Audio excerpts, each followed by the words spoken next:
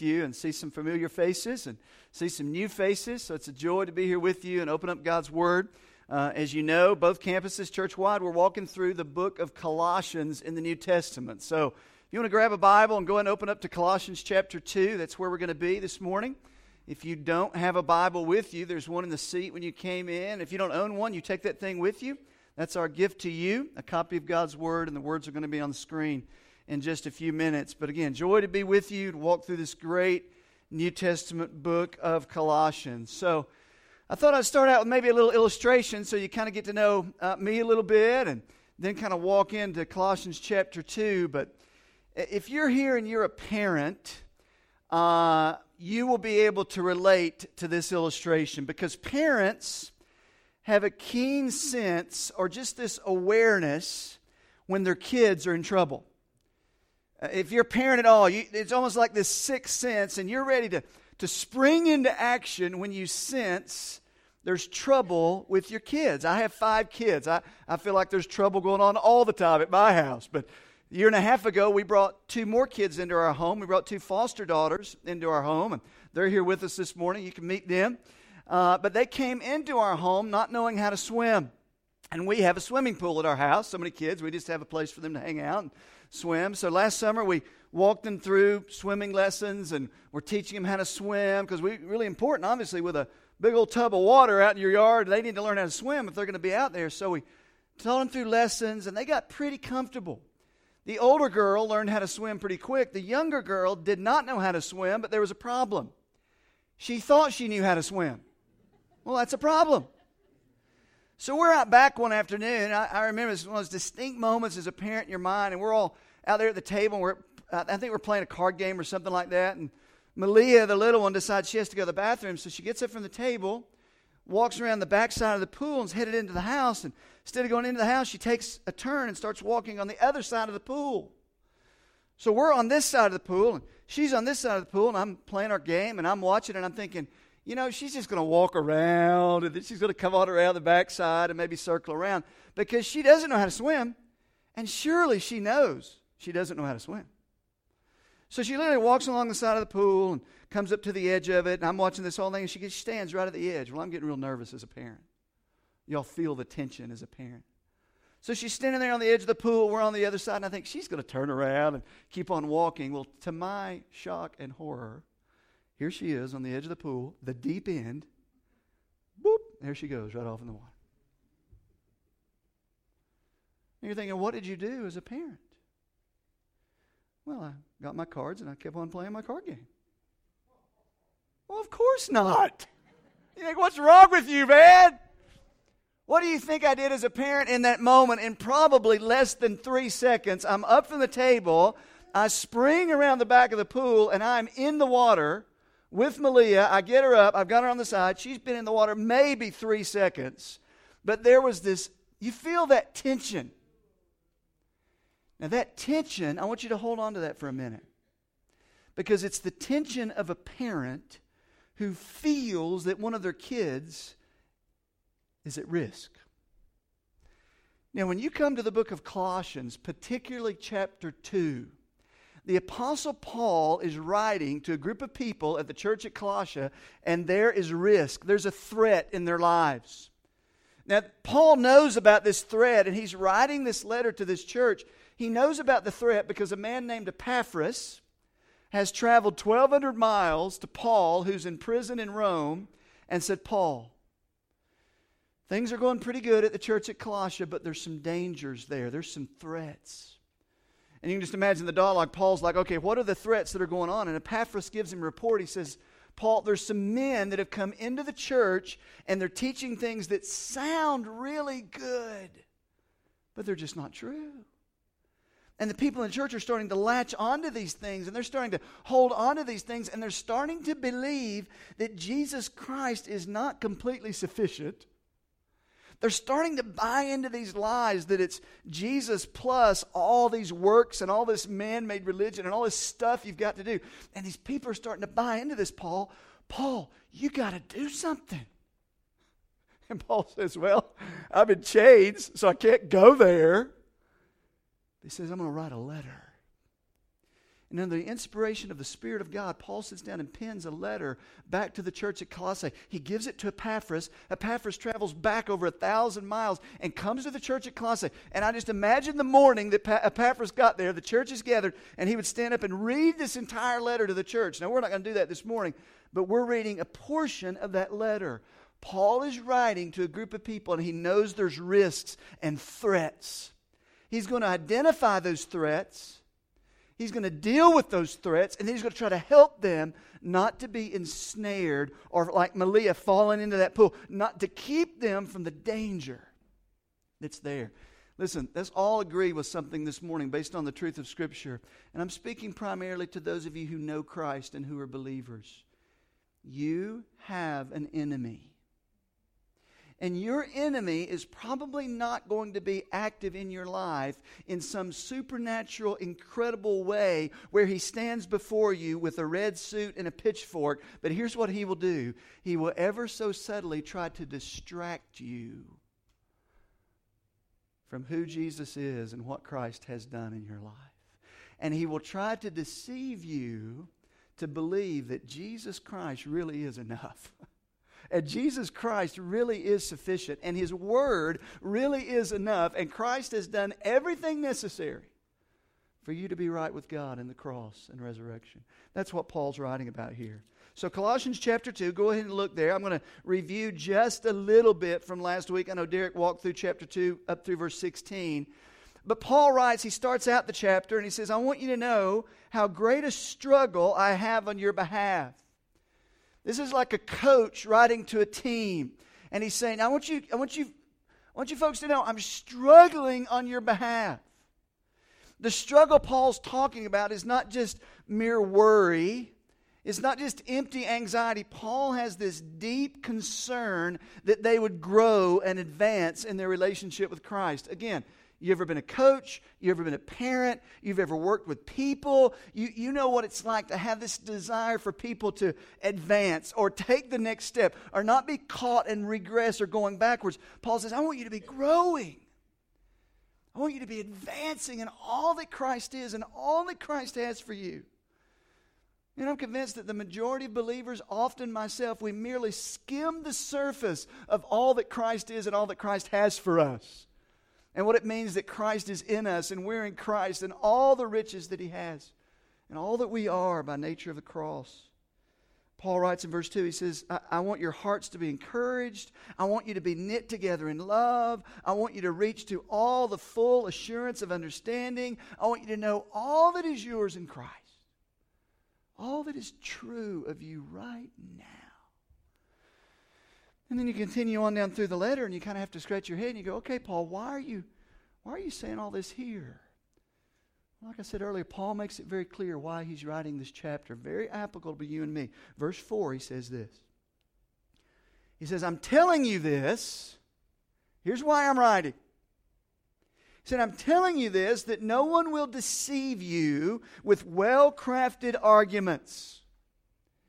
Paul's writing that because he knows some guys have snuck in and they're telling these well-crafted arguments and people are being duped.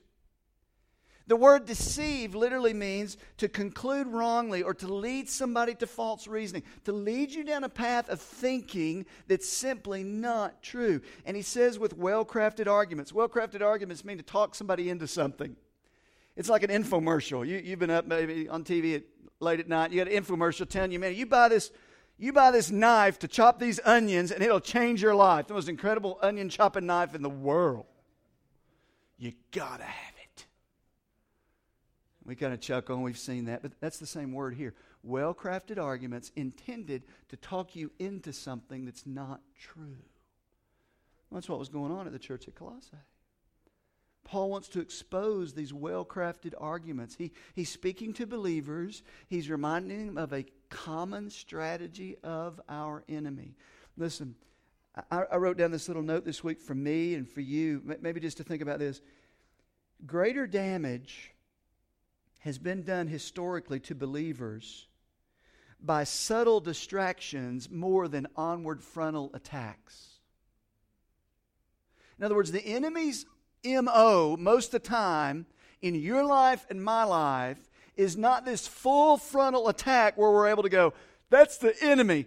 It's subtle distractions and little deceptions that we bite into step by step, piece by piece. That's what's going on here. So Paul says this. He goes on, verse 8. This is just a little bit of review for you really quick. He uses even harsher language in verse 8. He says, see to it. If you have a different translation, the word's beware. Hey, wake up. See to it that no one takes you captive. The word captive is even a stronger word. It's to carry off like a kidnapper.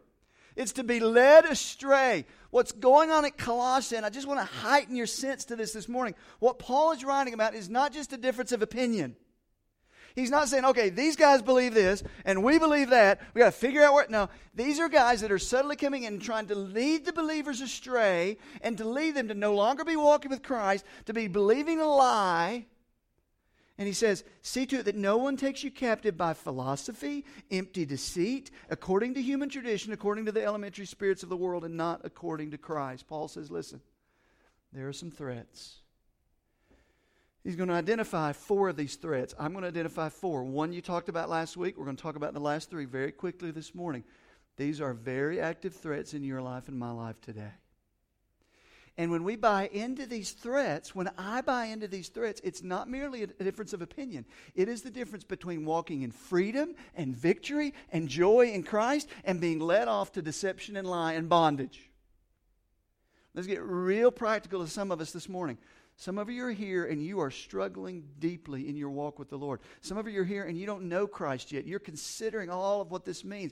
Either way, some of you are here and you are struggling deeply because, very simply, you're buying into a lie.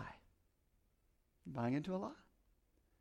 The enemy's greatest tool in your life and my life is things that absolutely are not true. And we buy into them and we begin thinking that way. Lies about God, lies about ourselves, lies about each other, lies about the gospel, lies about the world, whatever it is. That's his main M.O. is lies. So Paul writes, he identifies 4 different threats to the church at Colossae. The first one was human philosophy. You talked about that last week. He identifies legalism. We're going to talk about that really quick. Asceticism. What in the world's that? We'll talk about that in a minute. And then mysticism. There are 4 different things that begin to subtly creep into the church and begin to lead the believers into bondage instead of freedom. Let's talk about each one quickly. Number 1, human philosophy. Paul says, verse 8, see to it that no one takes you captive by philosophy and empty deception. See to it. Wake up that you do not buy in to the systems of belief that are merely human philosophy. Now, Derek talked about this last week. I'm not going to talk about this very much, just by review. What is the idea of philosophy? What does this mean? When that day there was an incredible love of wisdom. There was this love of knowing. I got to know more. I got to know more. I got to want to know more. That's not a bad thing. That's a good thing. Problem was, here's what they pursued. The philosophy that Paul's talking about here is more than just an academic pursuit. It is well-developed theories about God, about man, about the world, about the meaning of it all, about why we're here, about where we're going, about why I even exist. If you're here, which you are, and if you're breathing, meaning you're alive, that means you have the Spirit of God. That means you're created in the image of God, and by nature of having the image of God, here's what that means.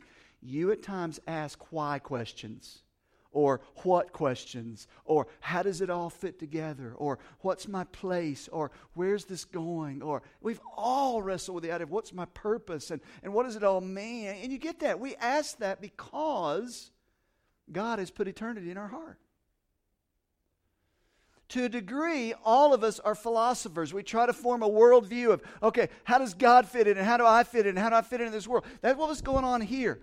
Paul says there are human philosophies, these well-developed theories about God, about man, about the world, and all that. He said they originate as traditions of men. They come up out of faulty, limited reasoning of man.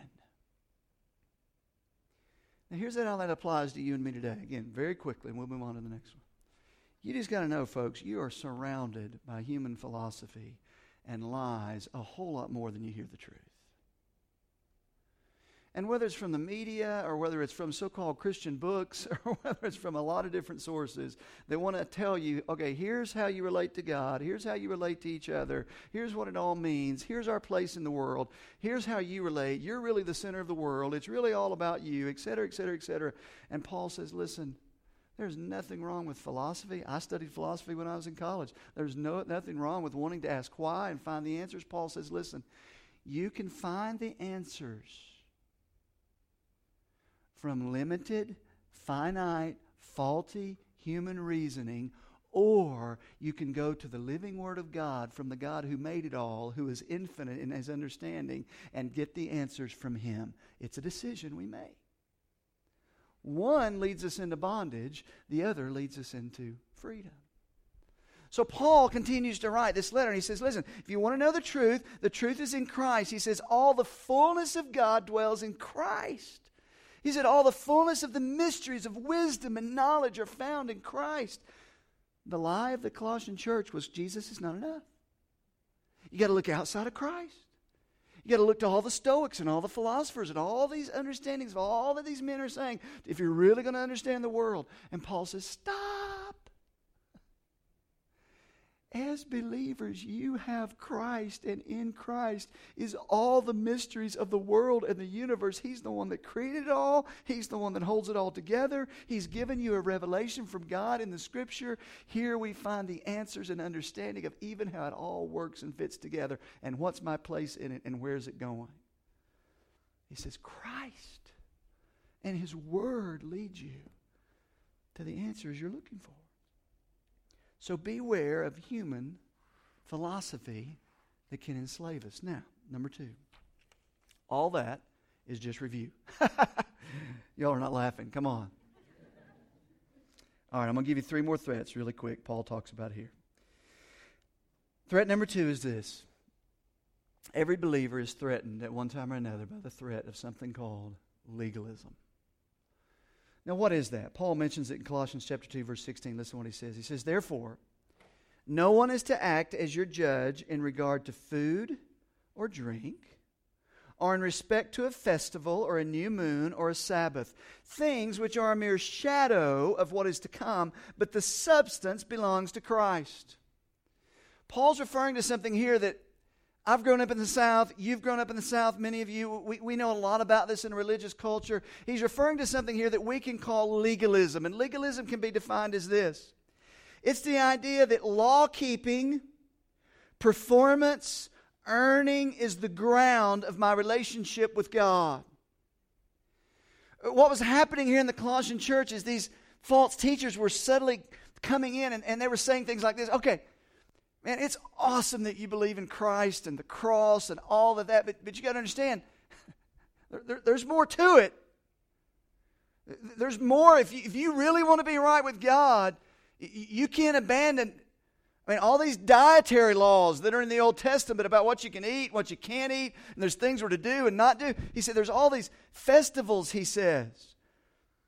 There's a new moons and Sabbaths and all these different things. There's festivals and new moons. There's food and drink. All these Passover celebrations, all these different things. In other words, he says, okay, believing in Jesus is great. If you really want to be right with God, you got to understand there's a lot more that you've got to achieve and perform and do if you're really going to be right with God. And the freedom that these believers experienced in Christ and the assurance that was in the finished work of Jesus Christ and the standing that we have before God in Christ begin to be threatened, and they begin to be unstable and shaky because they realize, okay, man, I'm going to trust Jesus, and I've got to keep this Old Testament ordinance, and I've got to follow this festival, and I've got to do this event, and I've got to keep this Passover, and I can't eat this, and I can't eat that. And pretty soon, watch this, their freedom became bondage. Bondage. Now, some of you felt that way before. Some of you have experienced that before.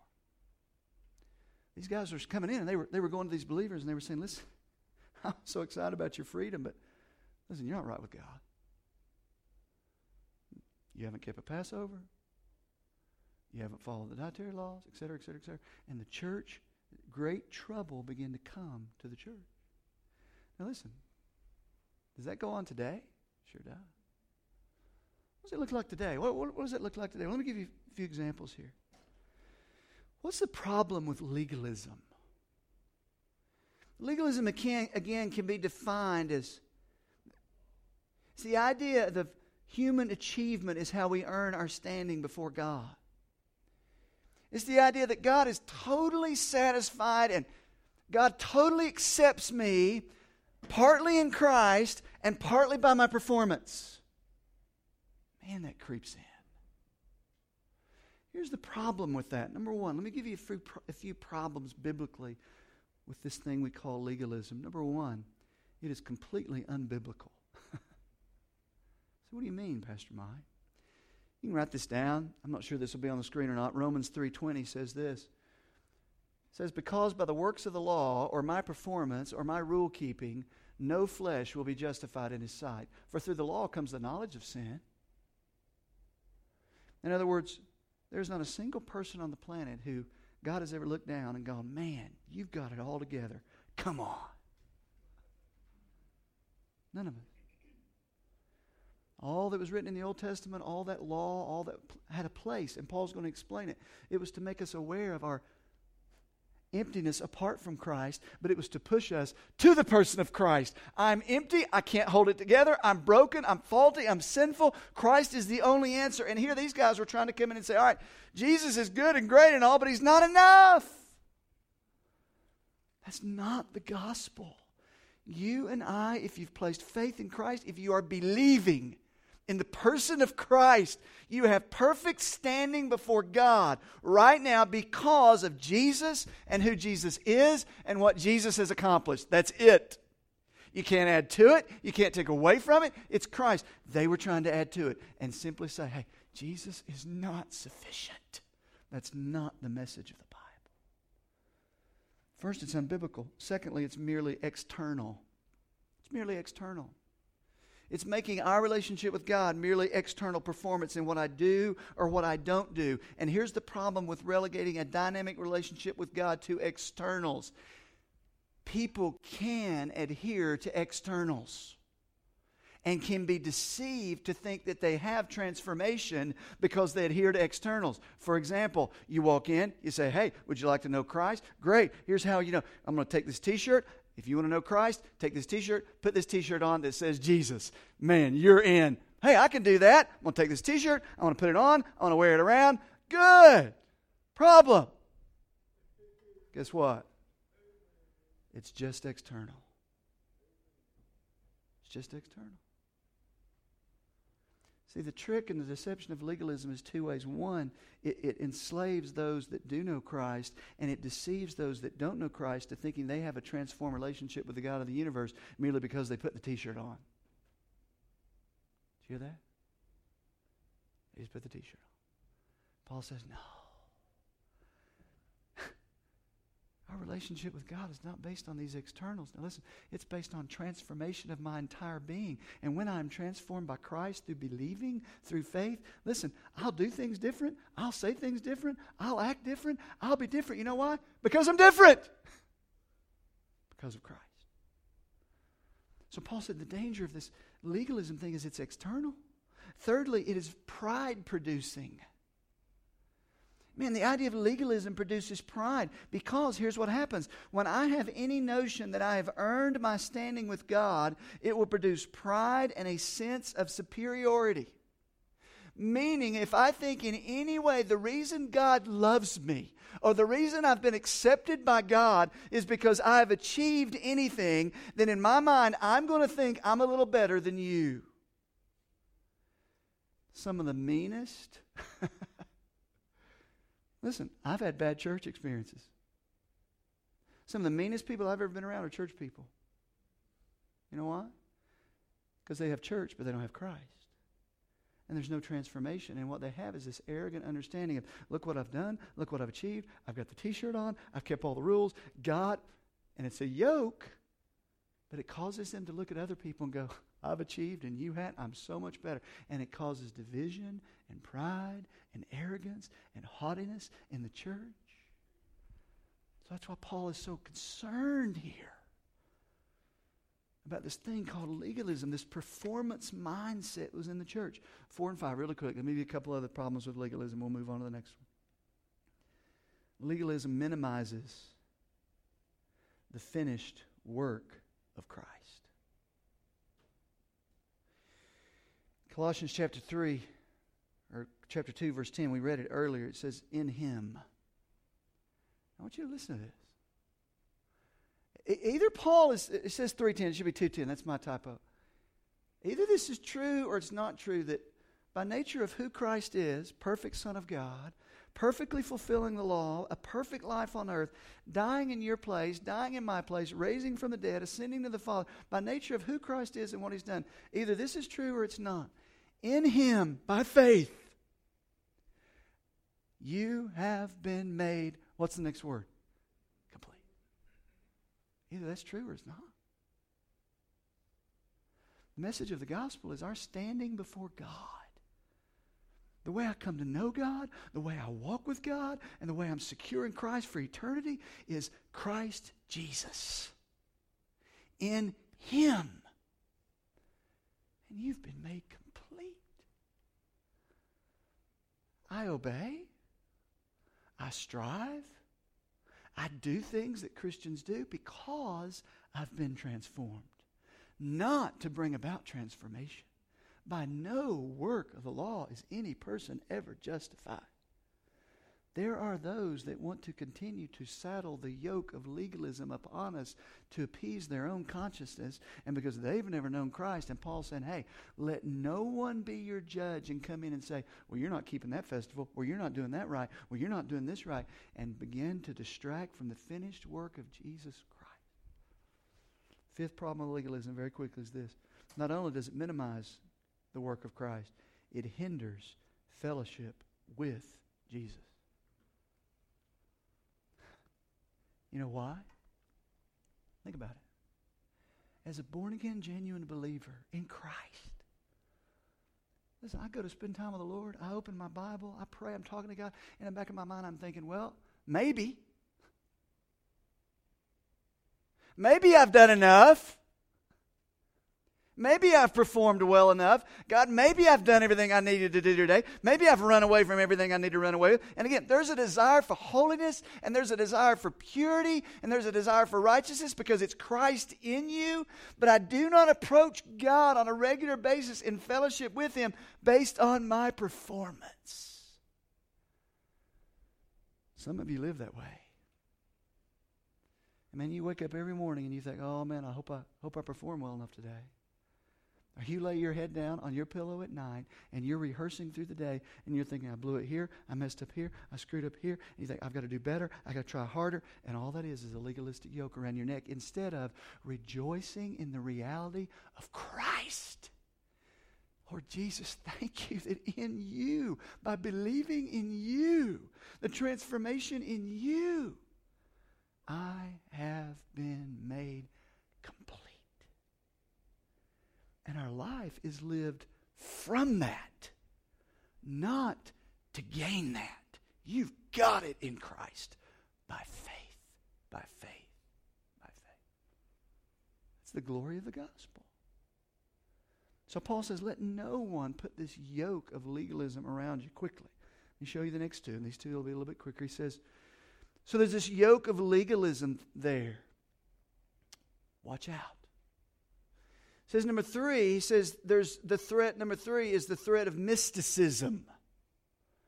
Oh man, what in the world is that? Well, let's read it. Verse 18, he says, let no one, and that continues to be the pattern. He says this over and over. Let no one, let no one, let no one. He says, let no one keep defrauding you of your prize by delighting in self-abasement and the worship of angels, taking his stand on visions he has seen, inflated without cause in his fleshly mind. Verse 19, not holding fast to the head, that's Jesus, from whom the entire body being supplied and held together by the joints and ligaments grows with a growth which is from God. He says, let no one come in and defraud you. The word defraud is a very strong word. It means to deprive of something. It means to steal something away that is yours. Fraud, identity fraud, would be someone taking my identity that's not theirs and taking something that's mine. These teachers were drifting in and they were stealing something away from the believers that was theirs. They were defrauding them. What does that mean? What does that look like? Well, here's the situation that was going on in Colossae based on what Paul writes here. There were these teachers that were intimidating the believers. They were coming in, and maybe they were going into small groups and life groups, and maybe they were given platforms, and maybe in subtle conversations they were saying things like this. They were sharing these mystical, ecstatic experiences they had been having. They'd been saying, hey, I got to tell you what happened to me last night. An angel appeared to me. Oh, yeah. And I got to tell you what this angel told me. And of course, these believers, they're new, they're young in their relationship with the Lord, and they're like, an angel? Now, in that day, angels were deified in this part of the world. It's not just the angels we're talking about in Scripture. It's this idea of this angelic heavenly being appeared. So everybody's like, oh, an angel. Yeah. And then here's what they would say. Watch this. Do angels not appear to you?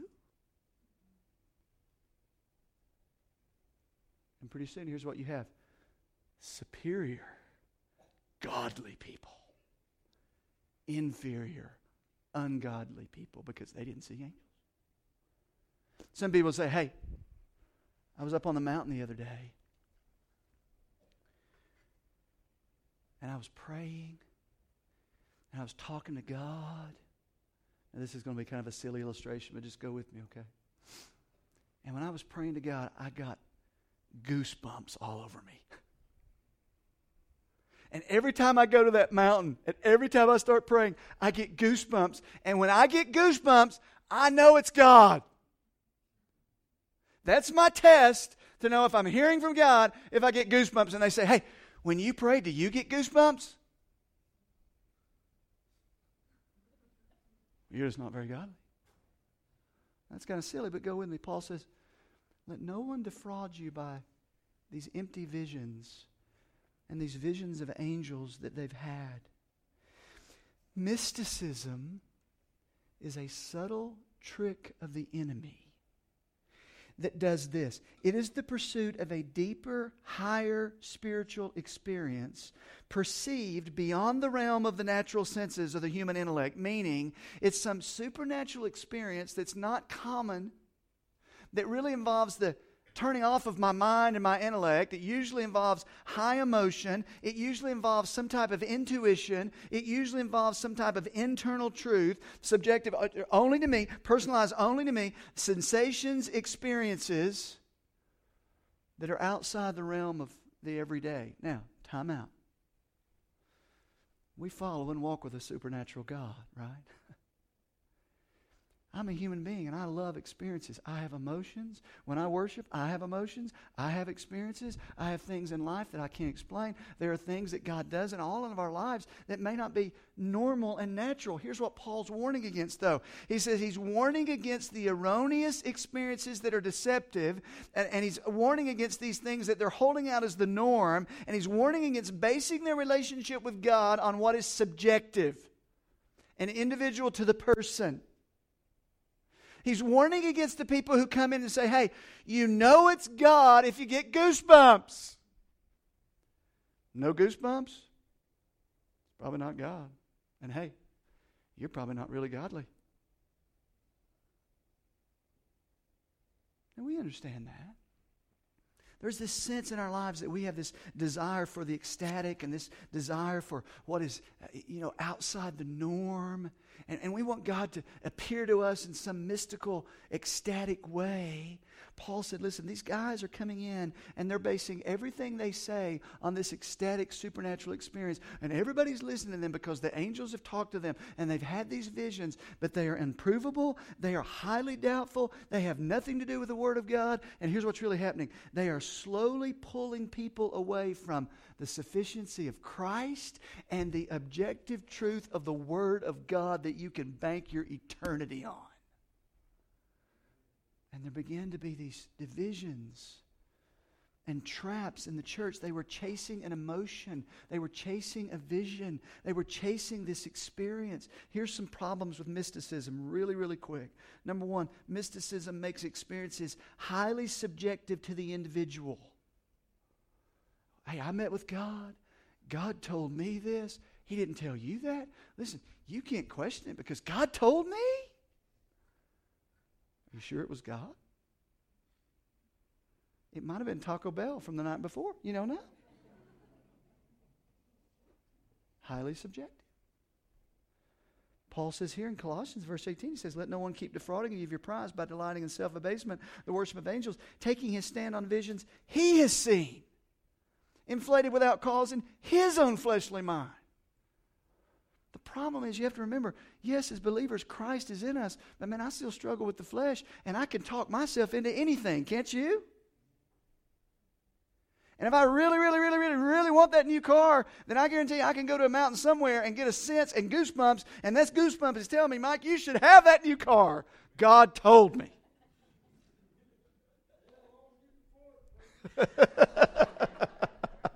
I love it. Now listen, you need to understand you live in a world right now that mysticism may not be called mysticism, but it is a subtle deception of the enemy. And here's the subtle deception. The living Word of God is not enough. And if you want to really know God and you want to really have deep communion with God, okay, that's fine. You can have your Bible, but I encourage you to get on past the Bible. I encourage you to go somewhere where you can hear from God and you can get the sensations and you can get the feelings. Listen, I love sensations, I love feelings, I love experiences, but every one of those must be tested by something objective, the Word of God. It can't be trusted. You can't trust Aunt Bessie that told you she had a dream. You can't. Aunt Bessie may love you, but Aunt Bessie's not God. It's highly subjective. Number two, it fosters pride and division, just like legalism does. You know why? Because pretty soon, here's what you have in the church. Pretty soon you have the goosebump people and the non-goosebump people. I'm serious. Listen. We have a unique thing over here because when we meet with God, we get goosebumps. And y'all don't get goosebumps? Well, we're the godly and you're not the godly. And you say, that sounds silly. That happens all the time. All the time. Instead of, no, we all have the Spirit of Jesus living within us. We all have the living Word of God delivered to us, the objective truth, and we will together come around the Word of God given to us. And it is by this we will test everything we sense, everything we feel, everything we hear by what is true. Because to chase feelings and emotions apart from truth, Paul says here, the danger is this, verse 19, and not holding fast to the head, meaning to chase what we feel, to chase what is subjective outside the Word of God, is to begin to drift from Christ and to begin to chase the goosebump instead of Jesus. And man, my day is great as long as I have goosebumps. But if I wake up and I don't have goosebumps, I'm just in the depths. Where are the goosebumps? And you begin to chase the goosebumps. And listen, goosebumps don't transform your soul. Jesus does. See? So Paul says, verse 19, they're not holding fast to the head, from whom the entire body, being supplied and held together by the joints and ligaments, watch this, grows with the growth which is from God. To chase the subjective and the unreliable experience is a false growth and actually stifles your growth and the growth of the church instead of centering your life on Christ, His Word, and what is true. That's what Paul said. Human philosophy, legalism is a threat. Mysticism is a threat. My time's up. I'm going to give you the fourth one really quick, and we're going to close. Threat number 4 is this. Big word, asceticism. Asceticism. What in the world is that, Pastor Mike? Let me give it to you very quickly. Paul says this, verse 20. If you have died with Christ to the elementary principles of the world, and that's every believer. We've died with Christ. We've been raised with Christ to the things of the world. We operate in a different kingdom. Why then, as if you were living in the world, do you submit yourself to decrees such as, don't handle that, don't taste that, don't touch that, relegating your intimate, dynamic relationship with God to what you don't do? We continue, verse 21. Which all refer to things destined to perish with use, in accordance with the commandments and teachings of men. These are matters which have, to be sure, the appearance of wisdom and self-made religion and self-abasement, that means false humility, and severe treatment of the body, but of no value against fleshly indulgence. What? This is asceticism. Asceticism is basically this, and then we'll close. A life of rigorous self-denial in order to earn favor with God. Church has always been plagued with this. Always been plagued with this idea. Anthony, who was a father of the monastic movement, because he felt like it would make him closer to God, and he felt like this is what he had to do if he was really going to walk with God, vowed to never change his clothes or ever wash his feet his whole life. Somehow thinking that that would make him closer to God. Not to be outdone, Simon the Stylite. Anybody ever heard of him? He was a guy in church history. He was a godly monk who spent the last 36 years of his life on top of a 50-foot pole. You know why? He mistakenly thought that the path to deeper spirituality lay in exposing himself to the elements and withdrawing from society on top of a 50-foot pole. Asceticism. Asceticism. Asceticism is taking the elementary things of the world and defining our spirituality by what we don't do. And then elevating ourselves to think, look how godly we are because we don't do. Listen, in pursuit of Jesus, there are things that we will push aside. There's things in the Bible calls sin. We don't do them because it's sin. I'm talking about that. I'm talking about things that are common in our lives that we say, okay, I'm more godly because I push this aside. And be careful because your relationship becomes defined by the things you don't do, and you begin to be very arrogant and prideful because look how godly I am. I'm on top of a 50-foot pole denying myself. Why? Because I'm so godly and I'm communing with God. When Paul says, okay, that's fine if you want to do that. If that is a pursuit of Jesus, awesome. But if it is a substitute to Christ, and if it's something that makes you think that Jesus himself is not sufficient, then you are ensnared on top of a 50-foot pole. You're not walking with Jesus. See? Listen, here's the bottom line. We'll close with this. Team can come on up because I know we're short. In all of this, the point Paul is trying to make is Jesus Christ is enough. He has given us everything to be right with God. In Him and in the fellowship of His Word and in the fellowship of His people, the fellowship of the Spirit of Jesus within us is everything we need to pursue godliness and pursue Christ. It is all in Christ. The snare of the enemy will always be a subtle distraction to steer you ever so subtly away from who Christ is and what Christ has done. The summation is Colossians 2:10. In Him you have been made, what's the word? Complete. Complete. Complete. To the glory of the grace of God. What's ours? To walk in obedience, to walk in humility, to walk in dependence, rejoicing that we are complete in the purpose of Christ, in the person of Christ. And hey, who gets the glory? Me, because I do all the right things, get all the right things done, or I live on top of a 50-foot pole? Nope. Christ. Christ gets the glory in our lives. Would you bow your head with me for just a second? Let me pray for you. Our team just begins to play. Right here, I don't know what's going on in your life. I don't know what's going on in your heart. Our team's going to stand and lead us in a song in just a moment. But just before they do that, I want to challenge you to respond to what you've heard this morning, just right there in your seat for a minute. Just ask yourself a couple serious questions this morning. What am I trusting in right now? Am I believing in Christ right now, or have I drifted over to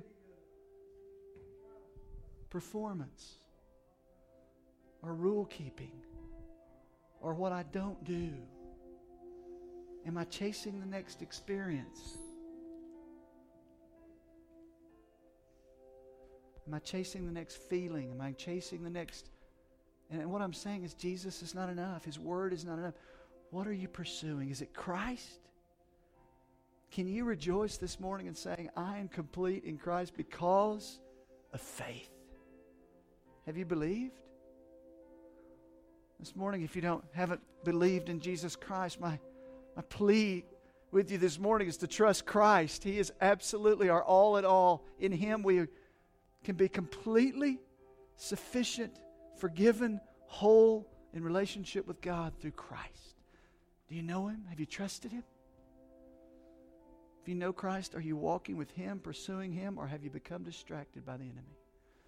I encourage you to respond to God this morning right there as the Spirit of God continues to lead us. Lord, thank you for this morning.